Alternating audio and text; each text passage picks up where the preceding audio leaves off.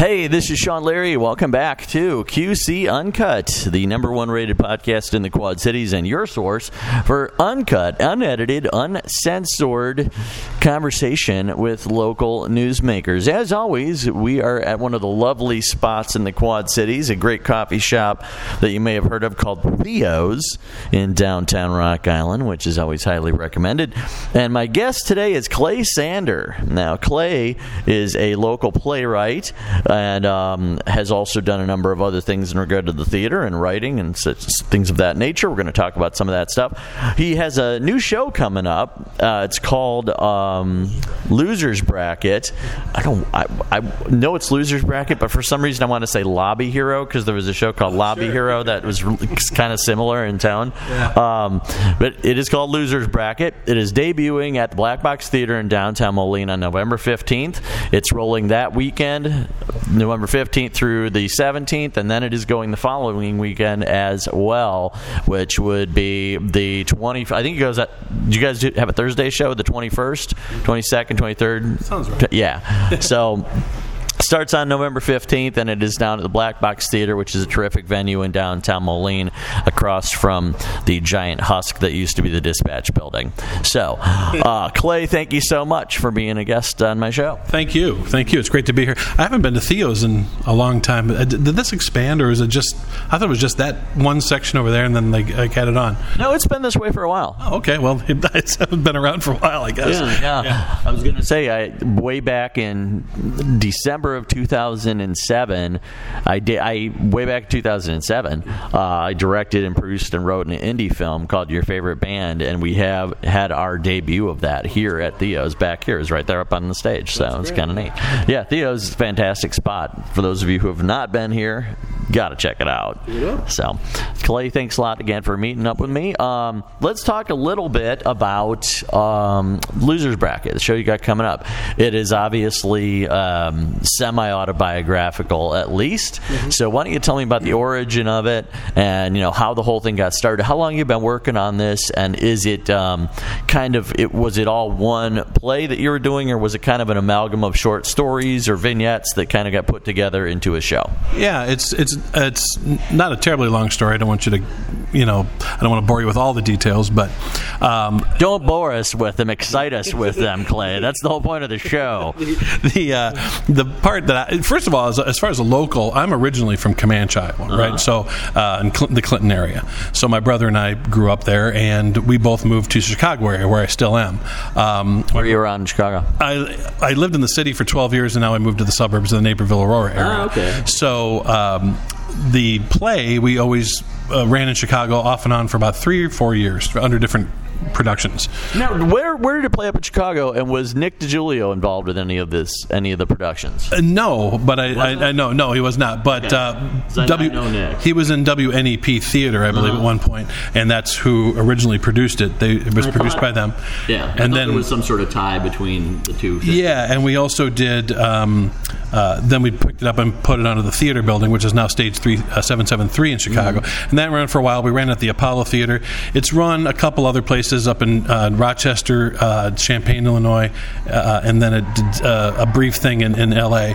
But we always wanted the play to come back to where it was inspired, which was around here.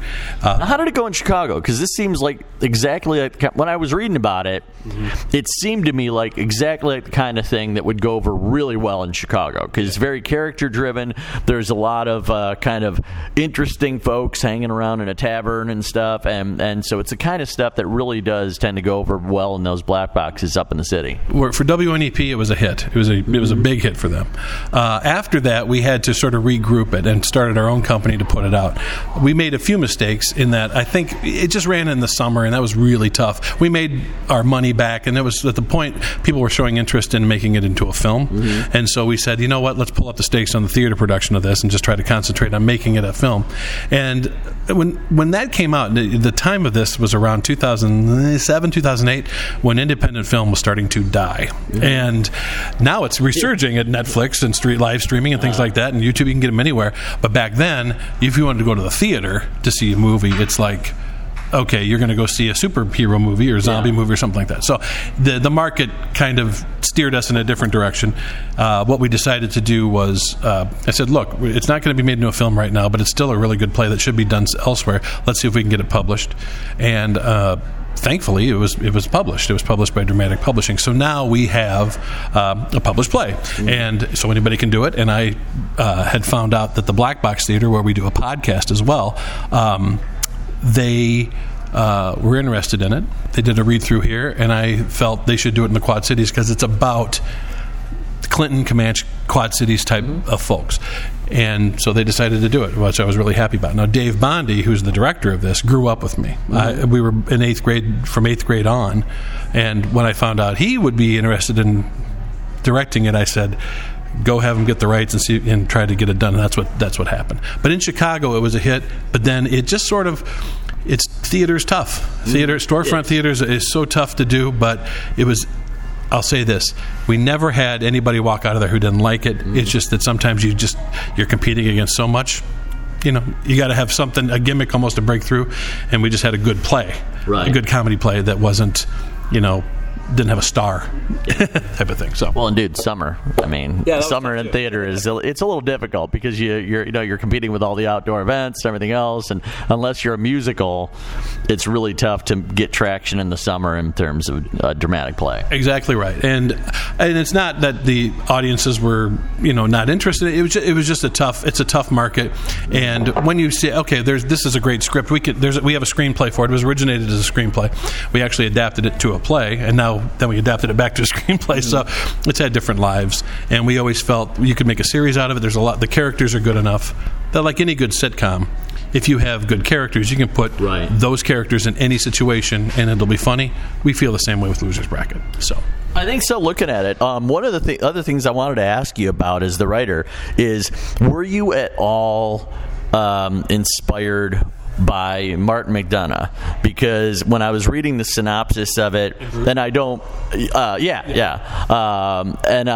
I was wondering, how dark the humor is or how light the humor is. And looking at the synopsis, it looked like something that if it goes dark, it could be somewhat similar to McDonagh. Is that something that was in your mind, or is it something that's a little bit more lighthearted and I would love to be compared to that, because In Bruges is one of my all-time favorite screenplays of all time. In a walk, it's so great. But this was written before he sort of came on the scene. We were probably, my brother and I, Nate, were probably more in line with the Coen brothers, where people, when they listened to the read-through of it, said, boy, this feels like A Simple Plan. Sure. Or, which was Coen, right? And it felt like Lebowski, and it felt like those types of movies that they could identify with. And we took that very seriously, because as writers, we would just, we admire them so much. So we were really meticulous about word placement, where the cuss words go, how it's said. We were very meticulous with the script, and that's a Coen brothers influence for sure. And we're big Woody Allen fans too, so dialogue is very important to us. So if it's natural, if it's the way people talk, that's the way we like it. So tell me a little bit about the show, and tell the people who are listening a little bit about the show. What was it inspired by? Tell us a little bit about the characters and the plot and how it goes. Sure. The play takes place in a town called Downsmore. We didn't call it Lowmore or Comanche or anything. Sure. We Springfielded it.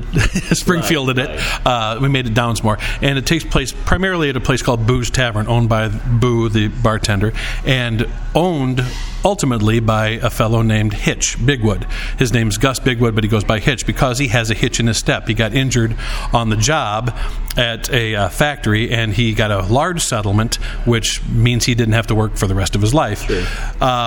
The other patrons are two guys by the name of Ethan and Tiny. They have just been laid off from the plant for their work. They play softball, and they fish, and they do all these things, but that's their life, but they've lost their jobs. A sheriff who's also hangs out at the bar on company time, on city time, is part of it too. What happens is because Hitch wants to have a big retirement and get out of town, he's sick of the town, he drums up an automobile insurance scam where he has a model car that he's going to fake steal. and put that plan into action and collect the trumped up insurance claim. That, I will, without giving too much away, it does work. The problems happen when they start divvying up the money and who gets what and what they're going to do with that money. That's when things start to unravel. That's pretty much how it goes without giving away the rest of the plot. But what was inspired by, to answer your question, I worked for the City Garage in my hometown of Comanche, and there was a lot of characters that were kind of based on that. My brother also worked in various jobs where there were just, you knew people like this. You knew people that were desperate. They weren't losers. And that's the other thing. Loser's bracket isn't a comment on the people. Loser's bracket means that you've lost, but you have a second chance. Right. You can come back. You can come back in the loser's bracket and still win it all. So one of the common misconceptions was that losers meant we thought these guys were losers. They're not. They're desperate. And Hitch is really rather cunning and smart and shrewd. He's a jerk. He's a big jerk, and he lords over these guys. But ultimately, they're not stupid. They're not losers. They're just desperate guys, and that's what we wanted to stress. And so, because Clinton and Comanche at the time, and even to today, there's just some blue collar stuff, just stuff that happens to you, not because of anything you've done. You get laid off, just jobs aren't there. People can do desperate things, and it can lead them down the wrong path. But that's kind of where we got inspired from. Are the characters based on any real-life people, and how do those real-life people feel about that if they know about it? Great question. They are based... they're an amalgam of people we know. We use real names in it, but none of them are directly based on them. So there's some, we don't use full names. We use last names and surnames and first names. But ultimately, no, it's not based on any one single person.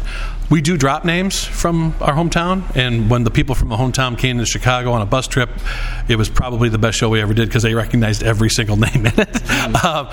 But no, we don't. It's more of a mixture of people, but definitely a type of person that... It's definitely based on a type of person. I think most people will recognize somebody in their life that's like these guys, or even Boo, the bartender. That's right. So what kind of a comedy is it? What would you... I mean, is it type Coen Brothers type of humor, or what type of humor would you say? I think it's a straightforward caper comedy. Okay. It's just... There's really no sentiment to it. It's not less sentimental. It's easier to say what it's not. It's not sentimental. It doesn't... It's not slapstick in a lot of ways. It has some of it in there, but really it's just a straightforward... I would say it's closer to Cheers. Okay. In that you get all the characters, you get to know them all. They're all different, and they all have different motivations. But ultimately, again, you throw them in a certain situation. Once you get to know them throughout the first act, you can't wait to see what they do next. At least that's our hope, and that's what I would describe it as. Just a straightforward comedy. What do you remember from seeing the show for the first time? Do you remember being there in the audience? Because I know what this is like. I know what this feeling is like. You put so much work in behind the scenes. People don't, unless you've ever done theater, you don't realize how much work. And for a writer, it's isolation. You're sitting at coffee shops and village inns late at night and polishing the script and everything else. And then you finally get to opening night and you have an audience. And you get a reaction to what you put all this work in to creating. What was that like for you when you first experienced that? I would say, let me go back even further than that. The first table read we did of it, before it became a final script, we did a read-through at WNEP. We cast it with people and just sat with the scripts and read it. And that was goosebump time, because my brother and I both got to hear what we'd been doing back and forth, because I do a lot of voices. So when I read a script, I do the voices for my brother back and forth, and he'll read one and we'll read it back and forth. And so when you hear actual great actors do the read-through, almost everybody we cast in the read-through ended up being in the original cast. So that first read-through in front of, we had like 50-some people in the audience to listen to it, got huge laughs, and we knew where the problems were, we knew where we had to fix. We had a narrator, we got rid of that. So that was a big moment for us. And we had other read-throughs of other projects, but this was the one that everybody liked. And then the opening night, I was more nervous than I was at my wedding. Because and it's like a wedding in a way, because if you run your own wedding, you're on your own ceremony, and you're in charge of everything, and you don't, the parents don't do it, you do everything. You don't necessarily enjoy every moment of your reception and wedding because you're worried about everybody getting in line. Same thing with this. I just please don't fumble that line. I hope this prop works. I hope that. So my first night was really fun but nerve-wracking. After that, after I saw that they had it down, I was there most nights and just enjoyed it. It was a big difference. So how did you first get started in writing and in writing plays specifically? Were you, really intrigued by this as a kid? Were you, somebody who liked writing jokes or writing other different comic books or whatever, and then you kind of, dipped your toe into playwriting, or was this something that was a passion of yours from the get-go? I was first and foremost a sketch comedy writer. So me and Dave Bondi did two-man sketch comedy. We did it in Chicago for a while. I wrote for radio. I wrote for I've written for a lot of different sketch comedy. I wrote for for a lot of different sketch comedy. My brother was more into the narrative. He went to Iowa's Writers Workshop. He did a lot of things. He wanted to write screenplays. He wanted to write full-length scripts. So because I could write, and he could write comedy too, but because we knew each other's brains pretty well and knew where we were going to go, we had a very similar perspective. We could write very quickly. What I think you could trace pretty much everything I've ever done creatively to probably Looney Tunes and the Beatles, right? Like those two, like everything about those are creatively pushing me, but I was laughing at things that adults were laughing at, which was Bugs Bunny. My dad was laughing at that. I'm like, what's funny about that? It's not... There's something about that. It always intrigued me to write comedy for people like my dad to laugh at, or my mom. And so I always wanted to be funny, so I never wanted to write a drama. I didn't want to write anything that was heavy. I still might do that now, but at the time I was always like, how can we make this people laugh the most? Sketch comedy was the way it was, because I was a Monty Python freak and Looney Tunes freak. So when I started seeing Woody Allen movies, and I started seeing, films that were really Fish Called Wanda, Monty Python, it's like, okay, look, these are some things that are really funny, and they're better payoffs if you set it up longer. It didn't occur to me to do a full-length play until I was challenged by my theater company to write a full-length play. And I wrote one by myself that was pretty good. It wasn't great. It was a totally different subject. Then when I got with my brother to write Loser's Bracket, it was originally called The Regulars, and he had an idea and I had an idea, and they both seemed to mesh. So this was our first, okay, look, we can really tell a good story and get a lot of different things in there that we like. Let's try it. So it was more of a challenge. It was kind of a gauntlet laid down, like, hey, you guys are really funny. You guys are good writers. Why don't you try something that's 90-plus pages? Oh, okay. And my brother was good with form. He knew how to do formats and stuff, so that helped me too, as opposed to me just throwing it down on a Word document and hoping for the best. So, yeah. Have you ever written a novel or done anything else beyond that? Is this only the second play you've written then? It was the first play we got produced. It was one of two. We had a second play that ran in Chicago too that was called Bad Judgment Day, which I still really, really liked. The problem with it was we put it up, WNEP put it up right as they were getting ready to get shut down. The theater was shutting down, so it was a really odd time. It was a weird theater experience. It just didn't work out. So we pulled it back, and it's still there, and we still loved it, but it needed another draft. But it was produced, and it was done. So that was our second full-length play. I wrote a full-length, with Dave Bondi, we wrote a full-length two-man show, but not necessarily a play you would produce somewhere else. So, yeah, it was our second full-length play. The third one never got produced, which I'd still like to try someday, but I need to have a few victories under my belt before anybody considers that one. What is it? It was called Crumped, and it was based on a British actor who is sort of an Alec Guinness story, where he's this brilliant, wonderful, well-renowned actor who's known mainly as Ben Kenobi.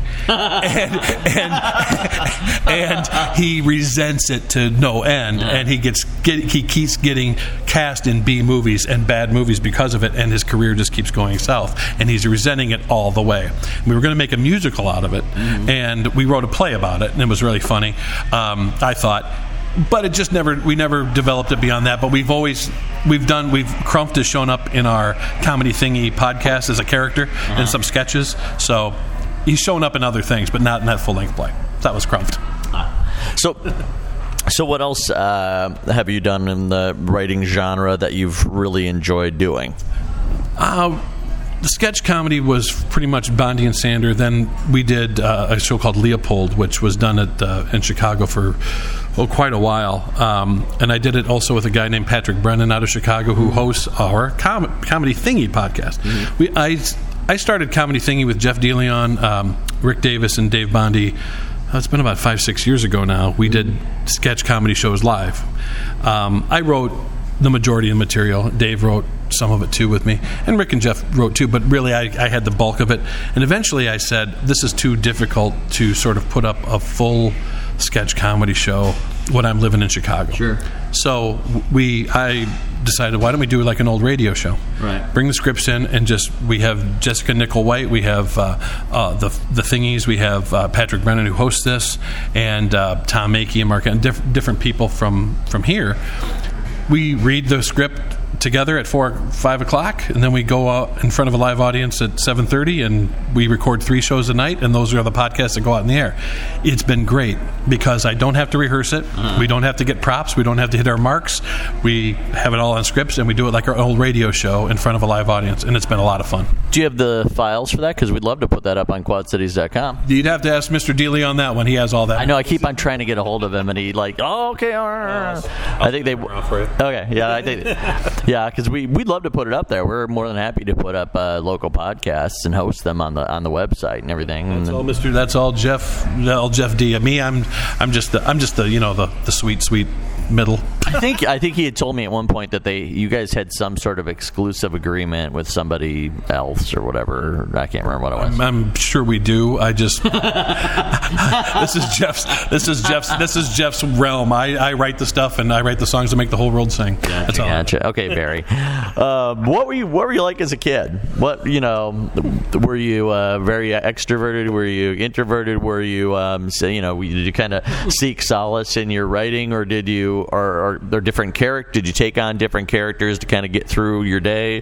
What kind of kid were you, and what were you like growing up? Well, I don't know if I've been asked that. That's a really great question, Sean. I often find artists, like people of an artistic bent, it doesn't just strike like a comet. There's always something from the very beginning where you've had to navigate the world in a certain way, and you've developed a certain set of techniques, which ultimately ends up coming out in your artwork, whatever your artwork may be. I would say, to answer, I was not an extrovert. I wasn't an introvert. I was right in the middle.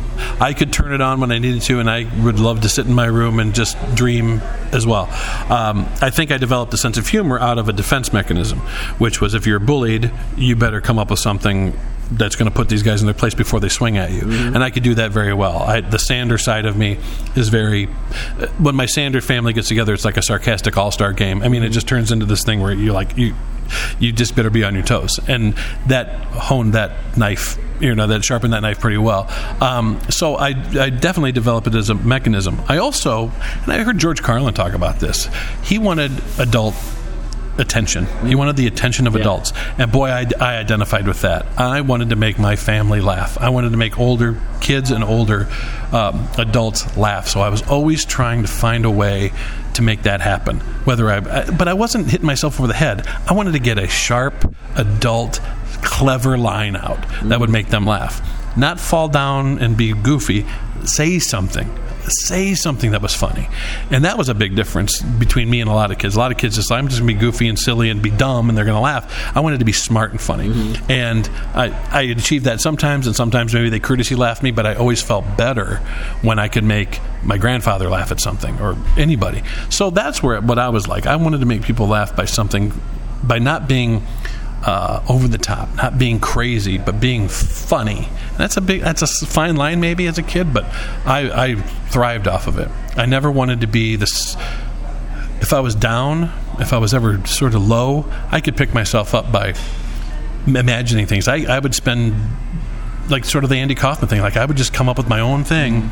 I would just be other characters. I'd make up voices, and I'd play entire baseball games being the announcer, and hitting the ball, and I do all that stuff. So that's kind of where when you didn't have video games and you didn't have a lot of crap, you just made up your own little world. That's what I did. That's interesting to bring that up, because I think about that. Being a father of an 11-year-old, I see how different their world was. Yeah. And I'm Gen X, so I was kind of on the cusp where we had video games, but they were very primitive. It wasn't like, and we had cable, but it was like $1,000 a month to get cable, so nobody fucking had it. Right, exactly. That's what I mean. We weren't completely outside of that realm of technology when I was a little kid, but it was very, very, very different and nowhere near as ubiquitous as it is today. And so we still did a lot of things within the realms of our imagination. And so it's intriguing to see, like, how are these kids going to express that? How are they going to express their imagination and bring forth new works of art to life when they've been raised in an environment that's so different from that right. Earlier generations have been, and things that take time, right? Like YouTube, if it's more than a minute, are you clicking on that? I mean, $1.30, maybe you're looking at it. If it's 4 minutes, there better be a payoff for these guys, and including. And I throw myself in that. I'm not above that short attention span theater where if I see hey, look at this, and it's 8 minutes, I'm like, okay, I got to find 8 minutes to sit and watch this thing. Or, hey, here's something that's 2 minutes. It's different. So what I'm seeing with my nieces and nephews and all the kids is, they're glued to their phones. Mm-hmm. And that's okay. You got to limit that. But at the same time, I'm like, their attention spans, there's no payoff down the road. It's all sort of immediate. I don't want to say all, but it's very immediate satisfaction. So the video games give them that rush. YouTube gives them that click thing, let's do this and get it out. I just think it hurts. I think it hurts live theater a lot. I think it hurts movies, right, where you really have to have that attention span. So that's what I worry about. Is everything going to be bite-sized? Is everything going to be 5 minutes? I don't like that. I want to sit down and sit in a movie for a couple hours or an hour and a half even, and just sort of take me someplace that I'm not expecting, surprise me, or don't, or just make it something that's worth watching. I don't want to waste 90 minutes. People don't want to waste 90 minutes. They don't mind wasting 5 minutes. That's right. A big difference. That's what I see now, is that people don't mind wasting 5 minutes. They don't want to waste 15. Mm-hmm. Right. So. If you've been in the public eye for any amount of time, somebody's going to dislike you. Oh, yeah. Somebody's going to disagree with you. You're going to get a bad review. Yeah. How have you dealt with that? How have you dealt with criticism, bad reviews? Are there any that stick out in your mind? Any particular criticisms that stand out? Whether they be salient or whether they be something like, wow, he had a really good point. Because it's true. Like, sometimes somebody brings up something that's really good that you didn't see because you're so immersed in it. And you're like, oh, yeah, right. I didn't think about that because I'm so in the middle of this that I didn't really get that outside perspective. And other times people completely lose the point of what you're trying to do, yeah. and they criticize something and they didn't even get it in the first place. So how do you deal with that? How have you dealt with that? I've been fortunate to get pretty good reviews on stuff, but there have been some things where there was a critic that took shots at actors' physical appearance. I was like, hey, wait a minute. That's over the line to me. Yeah, it's pretty relevant. There's also been times where someone has criticized the use. They thought we had a sponsor in the show. That they didn't like that. It's like, well, okay, well that's fine. I'm not going to remove it. But as far as like the substance of the shows, I think the one time I remember thinking, that's a pretty good point. Me and Dave Bondi were doing a 2-man show, and it was a satire about a lot of things, but it really was satirical about racism. And to show that satire, which is almost dead now, you had to show examples of bad racial behavior. And we did it. We heightened it. We got it bad. And I remember a review saying, because in the middle of the show we did a sketch where I was playing an African-American woman in the show, right? So I had to do certain things that make you know that I was an African-American woman. I got reviewed. It said, it's crazy that they made such a great statement about race relations that they went in and did a stereotypical character in the middle of the show. Mm-hmm. I thought it was a great point. I was like, boy, that's a really astute thing. I should have pulled that from the show. We didn't pull it from the show because it was a key callback to another thing later. I couldn't remove it, but I did change a little bit of the way. I got to say, I changed a little bit of the way I did it. I didn't go as over the top with it. I think I sacrificed some laughs. But for me, it was that's a really good point, and I'm glad I actually knew the reviewer a little bit, and he told me this in person, too, which I thought was big of him. I thought it was really big of him. His name was Dan Izzo, was his name, and it was really big of him to say that to me, and then put it in print, and I go, that's a great point. So I pulled back. Other than that, I try not to put too much stake in great reviews, because if you start believing your own press clippings, you don't grow, I think, if you start believing it. That was my next question. Oh, yeah. How have you dealt with positive reviews? Because sometimes they can, lead you down a path that's difficult. I mean, it sounds weird, but sometimes they're great. The person gets the show, they understand what you're trying to say, they understand the whole point of the show, and they nail it and they love it. And then other times, sometimes maybe somebody likes it, but they like it for all the wrong reasons. Yeah, I would say this. I think this is going to sound really glib, but I think a bad review will not keep anybody who is going to go see it. Right. I think a good review will motivate somebody to go see something if they're on the fence. Right. Other than that, there may be a few people that are influenced by it, but the way I look at a review is I hate a bad review for the cast. I don't want them to be deflated. I don't want them to go, oh boy, we're on a real dud here. I thought it was really good, but boy, I guess not. That's never happened. Cross my fingers, hope that, hand to God. I've been fortunate. But we had shows we had to cancel because not enough people showed up, right? Sure. And back in Chicago, that's God, that's heartbreaking. That's worse than a bad review. That was I felt so bad that had to happen a few times that it can be crushing. Those are worse than reviews. Reviews are opinions, and they're entitled to them, and if they're good, they're good, and if they're bad, they're bad. But in the end, I really worry more about the psyche of the people that are working it. Because if they get affected by it, then that sucks. They put a lot of work into it. Right. That's my feeling. What are some shows that you've seen that you really, really have liked, and how have different shows or any other sort of media impacted you as an artist? Well, let's see. As far as theater goes, I'm kind of a sucker for musicals. I always have been. I just saw a great one, Come From Away, which I thought was just fantastic. I don't know if you saw that. It was just fantastic. But that was a full-on musical. But they used some very cool improv moves. Everybody was on stage pretty much the whole time in different characters. So they did edits like an improv show for a big musical, and it was really outstanding. So that's something I like. I like when I see other elements of other crafts used in a new, cool way. Like when you watch Stomp, it's well, that's cool. They use these Bic lighters to make music. Oh, that's really cool. I like that sort of thing. So I like that. I was also influenced by. I think I'm more influenced by television and movies than I was theater. Even though I saw some great theater in Chicago, I think I was more influenced by television. The Electric Company as a kid. I'm pushing 50. That was a big influence on me. It was a kid's show, but my God, it was great. Monty Python, things like that, SNL to a certain degree, but I was more of an SCTV guy. So those are as I'm growing up. As I got older, I got to say, I mentioned him a couple times already, Woody Allen.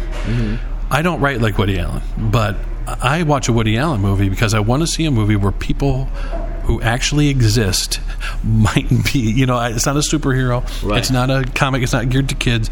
It's where real people actually might exist that actually talk like this. I love that. And so I'm always influenced by him in any of his movies. What are some of your favorite Woody Allen movies? Manhattan, Hannah and Her Sisters, Bullets Over Broadway, Crimes and Misdemeanors, Annie Hall. Those are all.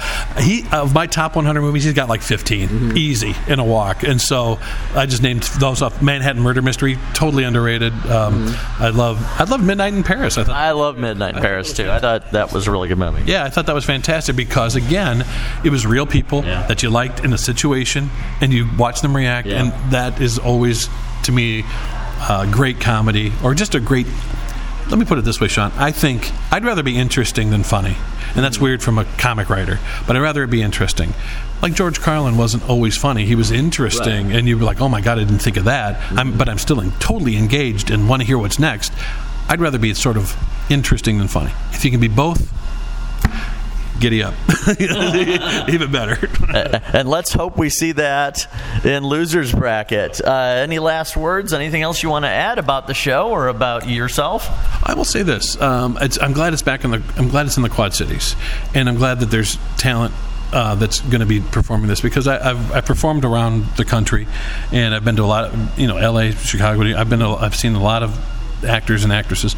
There's as good a talent here in the Quad Cities as there is anywhere in the country. I agree. The difference is there's just more of it in other cities, just because there's more people. But as far as the level of talent, the level of completely talented, wonderful, creative people in this community, it's outstanding. It's top notch, and I want that to be shown. I hope that the play is up to their standards, and I'm confident it will be because of the people involved. But I want to say that about the Quad Cities. I think there's a great arts community here that is as good as anything in the country. There's just a little bit more of it in bigger cities, but here, this is a great spot. Right, it's a great spot. Cool, man. Any last words? Any famous last words or infamous last words, Clay? The dude abides. Cool, man. Well, check out Losers Bracket. It's coming to the Black Box Theater in downtown Moline, and it's right across the street from the big old Dispatch. And actually, it's not. It's not across from Dispatch. It's across from the old Moline Club, which is now the new hotel. I think it's called the Axis. So it's right across from the Axis, kitty corner from the old library. So there you go. Black Box Theater, downtown Moline. It's coming up November 15th. It starts. Your typical showtime, 7 o'clock. Be there at 7 o'clock Friday and Saturday. I think there's a matinee on Sunday as well. So we'll have more info on it on quadcities.com. And once again, I want to thank Clay Sander, who is the creative mastermind behind this, the co-playwright behind Losers Bracket. And go check that out over at the Black Box coming up. Once again, thank you so much for listening to QC Uncut, unedited, uncensored conversation with local newsmakers. I'm Sean Leary. Have a great day.